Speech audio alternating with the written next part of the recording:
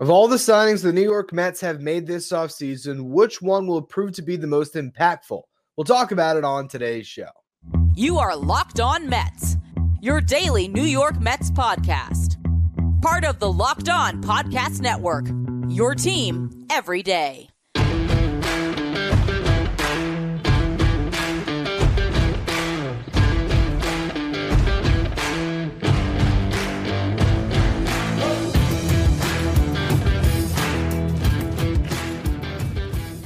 Hello to all you amazing Mets fans. You're listening to Locked On Mets, part of the Locked On Podcast Network, your team every day. I'm your host, Ryan Finkelstein. If you want to find any of my work, follow me on X at FinkelsteinRyan. You'll also find some of my writing at justbaseball.com, where I worked as the managing editor.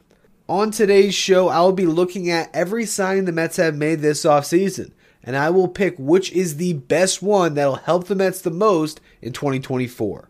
Before we get to any of it, though, I'm your host, Ryan Finkelstein. If you want to find any of my work, follow me on X at FinkelsteinRyan. You can also find some of my writing at justbaseball.com, where I work as the managing editor. Today's episode is brought to you by FanDuel. Make every moment more. New customers who join today will get $200 in bonus bets if your first bet of $5 or more wins. Visit FanDuel.com/lockedon to get started. Well, we wanted Wandy Peralta to be a New York Met, to be that second lefty in the bullpen, but unfortunately, he has signed elsewhere. He signs a 4-year, $16.5 million deal with the San Diego Padres. And while you could feel bad about it, and you could say, oh, the Mets struck out again, when the terms of that contract came out, you realize that the Padres just gave out a ridiculous deal, and that's why they got him. I mean, you could say, hey, $4 million per essentially for a relief pitcher is a fine contract, but also I would say 4 years to a reliever is pretty steep. Now, others would look at the opt-outs after every year and be like, hey, it's probably not a 4-year deal. It's going to be a 1-year deal if he pitches well. And while that could be true, you're putting all of the leverage in the player's hands, all of the control in the player's hands. An opt-out after every season. So if Wandy Peralta is great this year, he's gone. But guess what happens if he's terrible? So the Padres were able to structure a contract that got a really good reliever in-house for them.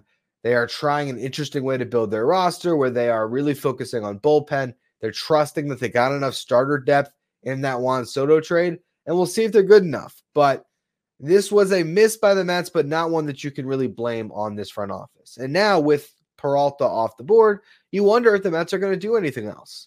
Now, there was some interest in Ryan Stanek, but they got Adam Ottavino. So do they want Stanek and Ottavino, or are they just going to roll with Adam Ottavino and trust that this collection of arms they brought in this free agency when it comes to minor league deals will result in some solid depth in that bullpen? But that brings us to the topic of the show today, which is which of the free agent signings the Mets have made will be the most impactful? And Adam Ottavino, Jorge Lopez, the bullpen additions are worth mentioning, but if that ends up being your most impactful signing, it means the Mets had a bad year. So we're not going to waste too much time on that one. And we're not going to waste any time on the mystery box of minor league relievers. No, we're going to talk about the more significant deals, which also means we had to throw aside Joey Wendell. I will note, $2 million deal for Joey Wendell. He got incentives of $100,000 each if he hits 250 plate appearances, 300, 350, 400, or 450 plate appearances. That's $500,000 in incentives. If he clears those incentives, the Mets had a bad year. That's the way I view it. And because I have been so vocal about my disdain for that signing, I'm sure Joey Wendell has a great year and have to buy a Wendell jersey, which is an inside joke, I guess. Kind of. It's a real thing. Our jersey bets with Locked On Mets that the longtime listeners know and will certainly be letting me know throughout the season every time Joey Wendell gets a knock. But really, if you're trying to answer the question of today's show, it comes down to the 3 signings that were 8-figure deals. Who will be the most impactful of Sean Manaea, Luis Severino, and Harrison Bader? So we begin with the guy that got the most money, the guy that got the multi-year deal, Sean Manaea, got a 2-year, $28 million deal.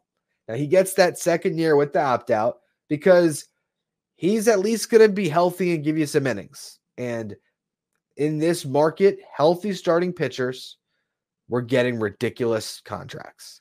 And so the Mets settle on a guy that they believe there's upside. They are probably hoping that he has an unbelievable season and he opts out of that contract, and they don't have to worry about him on their 2025, team. It's a deal where if he is sticking around for 2025, it's probably because something went wrong in 2024. But I like the signing. I am, the more I'm thinking about it, wondering what that ceiling really is. Now, Sean Manaea's best season came in 2018. He had a 3.59 ERA. That was in 160 and 2/3 innings pitched with the Oakland Athletics, an Athletics team that won 97 games. But who was on that team? Matt Olson, Jed Lowry, who had 99 RBIs, and the Mets paid him off of that season. Thank you, Berta Van Wagenen. Marcus Semien and Matt Chapman. What a loaded infield that is. Mark Canha was in the outfield with Chad Pinder and Steven Piscotty. The defense on that team was great. 7th best in outs above average for a team, 6th best in runs above average, 12th best in defensive runs saved, and 2nd best in ultimate zone rating. He was pitching in a big ballpark, and he only struck out 6.05 batters per 9. 2019, he makes 5 starts, but then dealt with a shoulder injury. So actually, I don't even know when he did make his 5 starts. But bottom line, shoulder injury keeps him out for everything but 5 starts. Didn't pitch well in 2020. The last 3 years, though, he has turned himself into an effective back-end starter. A high 3 ERA, then some ERAs in the 4s.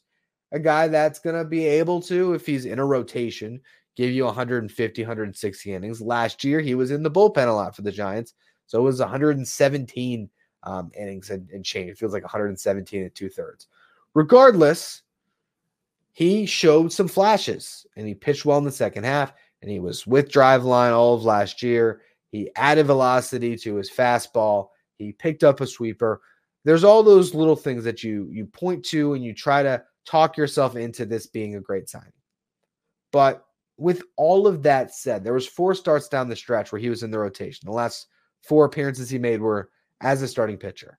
He went 5 2/3 against Cleveland, 2 hits allowed, 1 earned run, 2 walks, 5 strikeouts. 5 1/3 pitched in Colorado, gave up 8 hits, 3 runs, no walks, 3 strikeouts. 7 innings pitched against the Dodgers, 3 hits allowed, no walks, no runs, 2 strikeouts.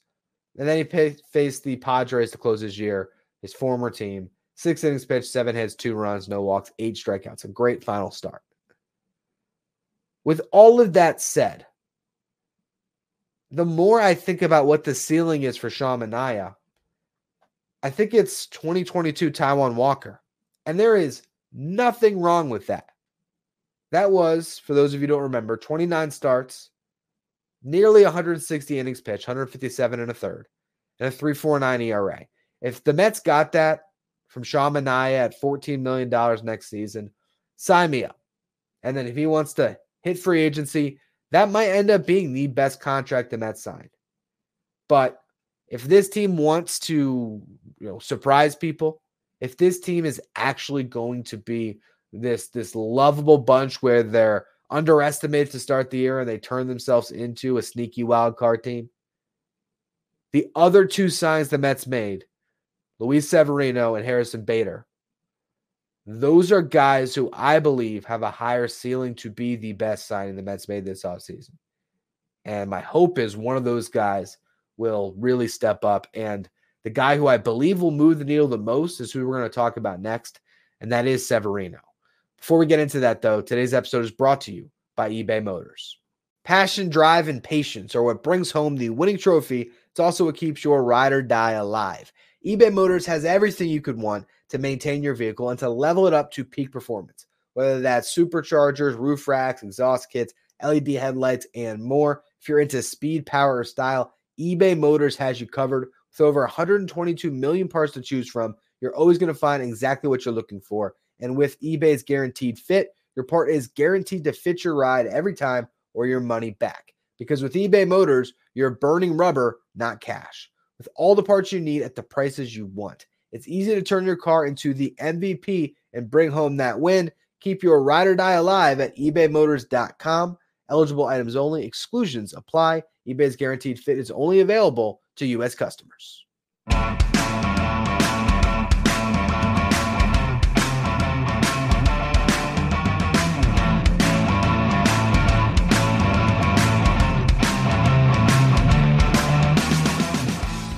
could wave a magic wand over one of the Mets free agent signings from this offseason and guarantee complete health and peak performance for this year, there is not a player that would be more impactful than Luis Severino. This guy was unbelievable early on in his career.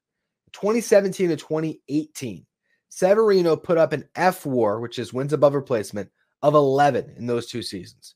For context, Zach Wheeler, who's been great for the Phillies the last two seasons, has put up an F-WAR of 10.1. That shows you how good Severino was. He was throwing 190-plus innings.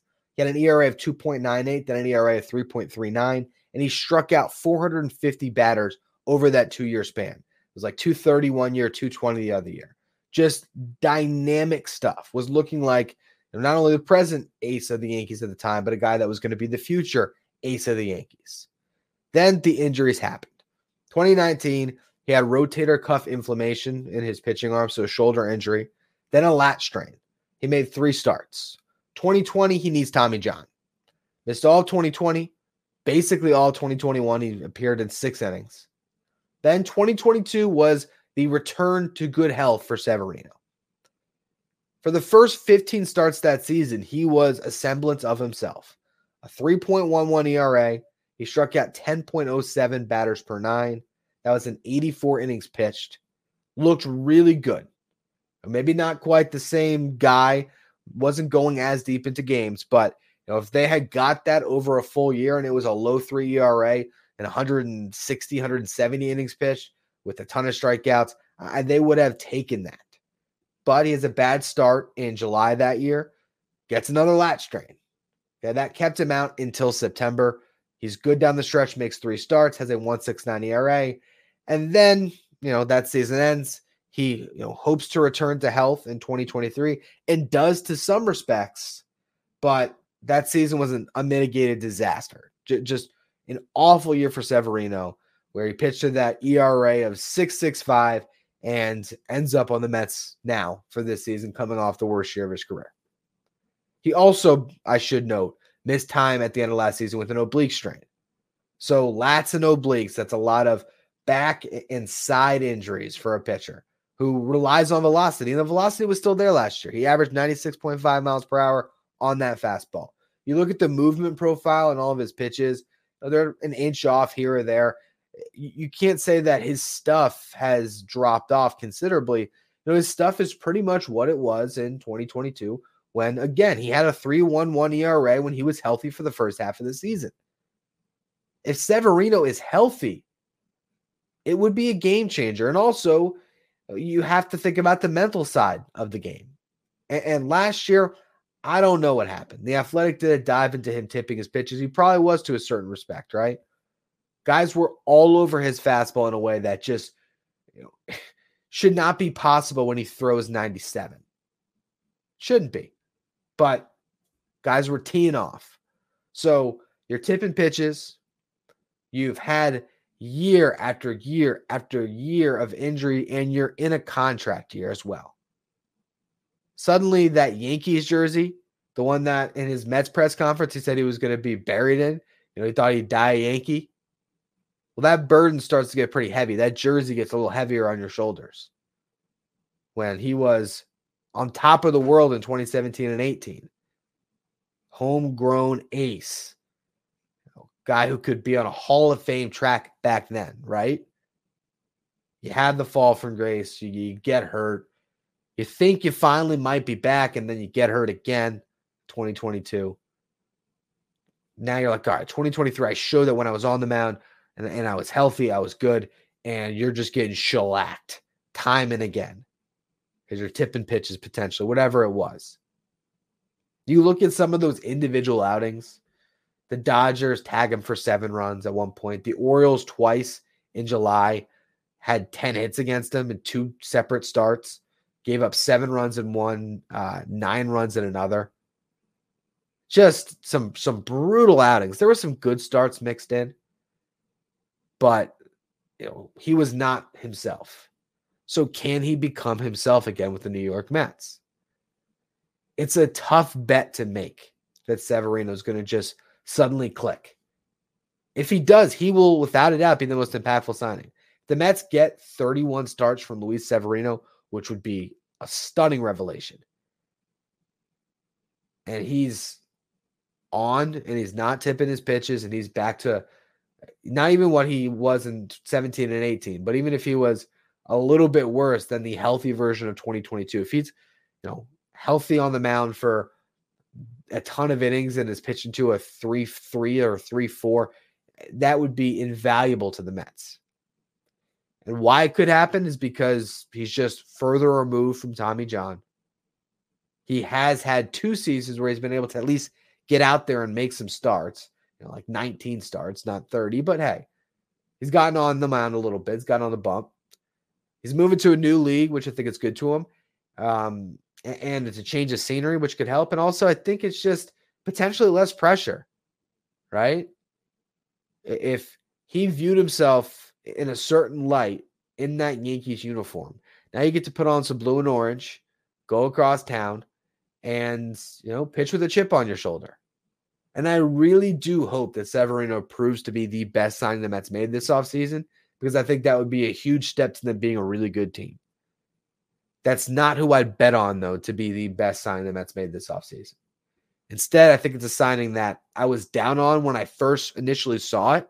And the more I think about it, the more I marinate with it, the more I believe it's going to end up being the best signing the Mets made. And that's Harrison Bader, $10.5 million. So I want to talk about Bader's impact in the final segment. Before we get to that, though, today's episode is brought to you by FanDuel. Happy Super Bowl to all who celebrate from FanDuel, America's #1 sportsbook. If you're like me, Super Bowl Sunday, it's all about hanging out with the family, trying to get that best seat on the couch and grabbing your favorite snacks, but also placing some super bets, whether you like to bet on every prop that you can find, whether that's the color of the Gatorade that's going to get poured on the winning coach, whether that's the length of the national anthem, the coin toss, or if you want to focus a little bit more on the game, like the first touchdown scored. FanDuel has so many ways for you to end the season with a W or 2 Ws or 3 Ws. Not only can you bet on who will win Super Bowl 58, but FanDuel also has bets for which players will score touchdowns, how many points will be scored, and so much more. And new customers who join today will get $200 in bonus bets if your first bet of $5 or more wins. Just visit FanDuel.com/lockedon to sign up. That's FanDuel.com/lockedon. Make every moment more with FanDuel, an official sportsbook partner of the NFL.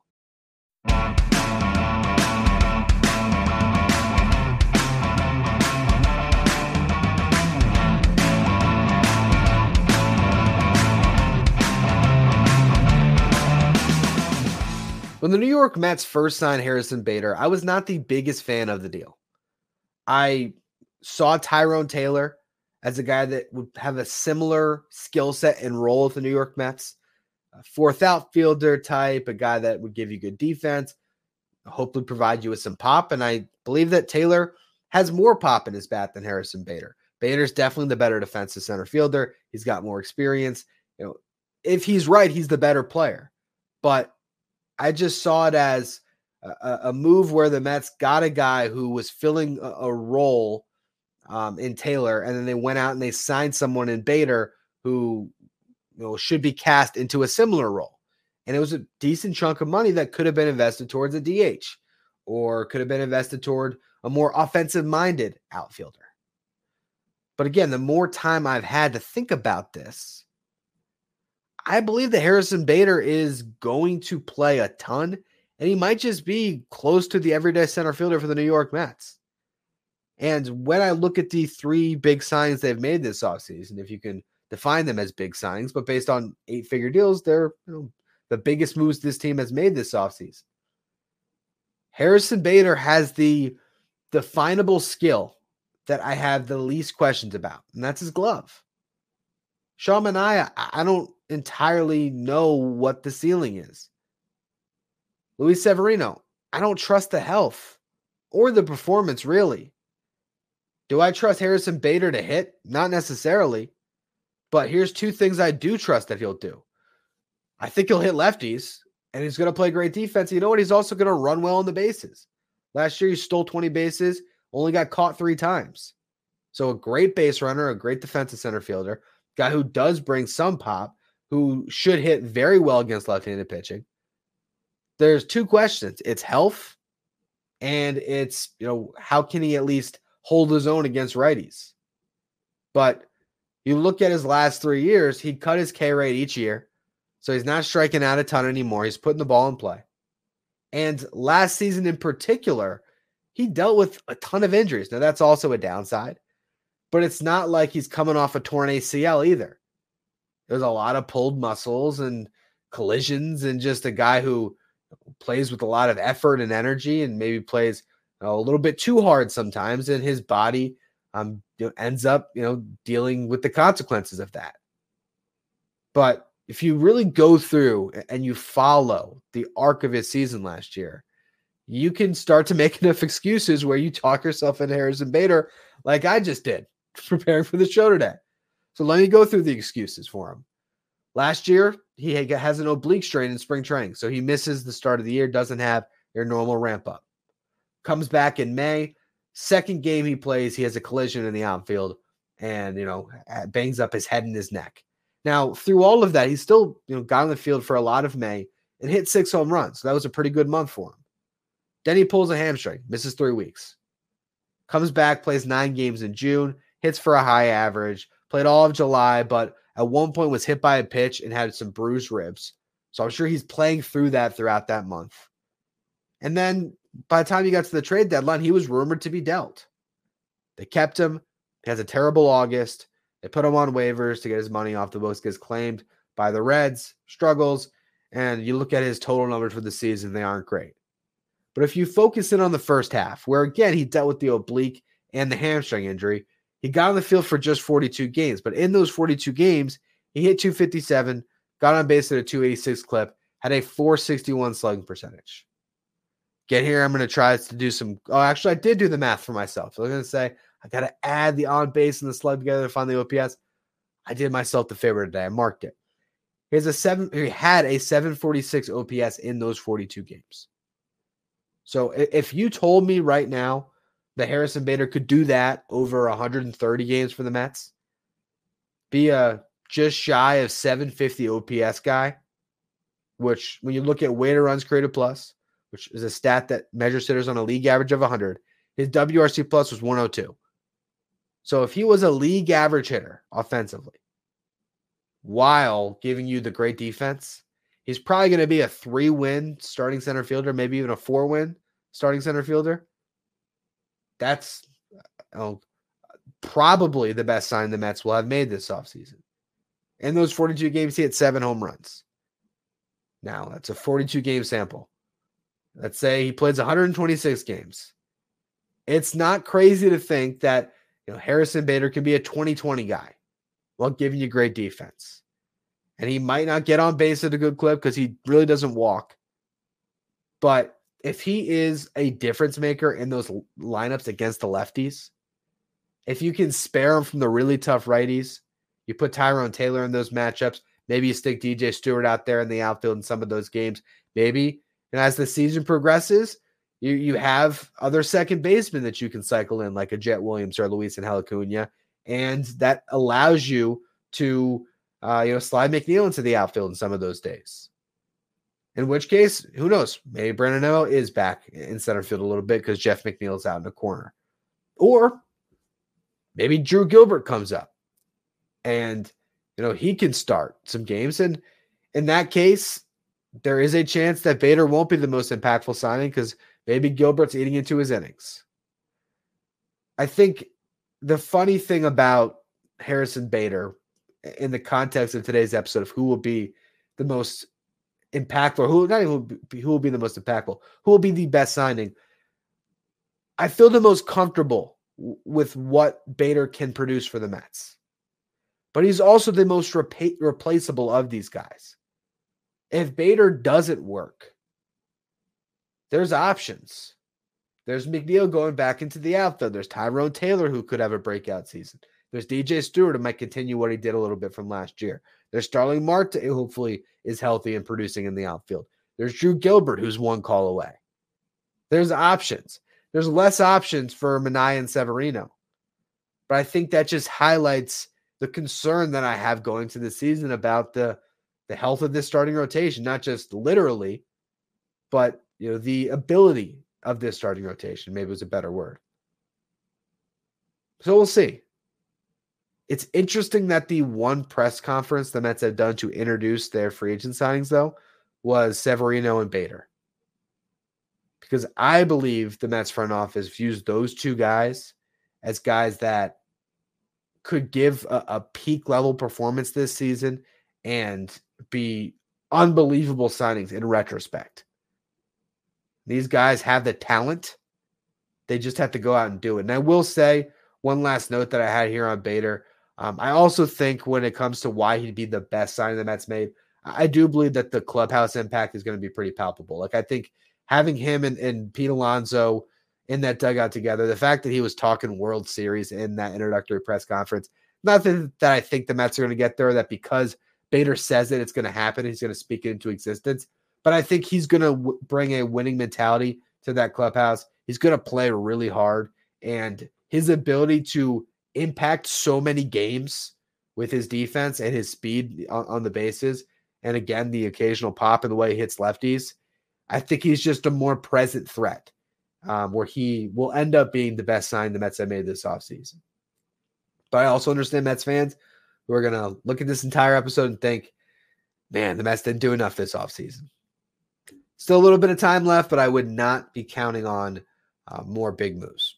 Anyway, that's going to be all for today's edition of Locked On Mets. Tomorrow, to close out the week, I want to talk a little bit about Ronnie Mauricio and Luisangel Acuna.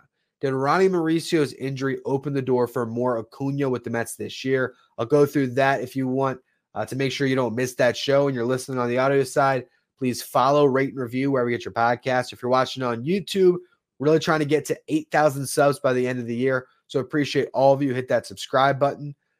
Make sure you follow me on Twitter at Finkelstein Ryan. Follow the show at Locked On Mets. And that's you made it to the end of the show. Head over to Locked On Sports Today, which is the first ever 24 streaming channel on YouTube covering everything in the world of sports with our local experts from each team and our league-wide experts from each league. You can find Locked On Sports Today streaming 24/7 on YouTube.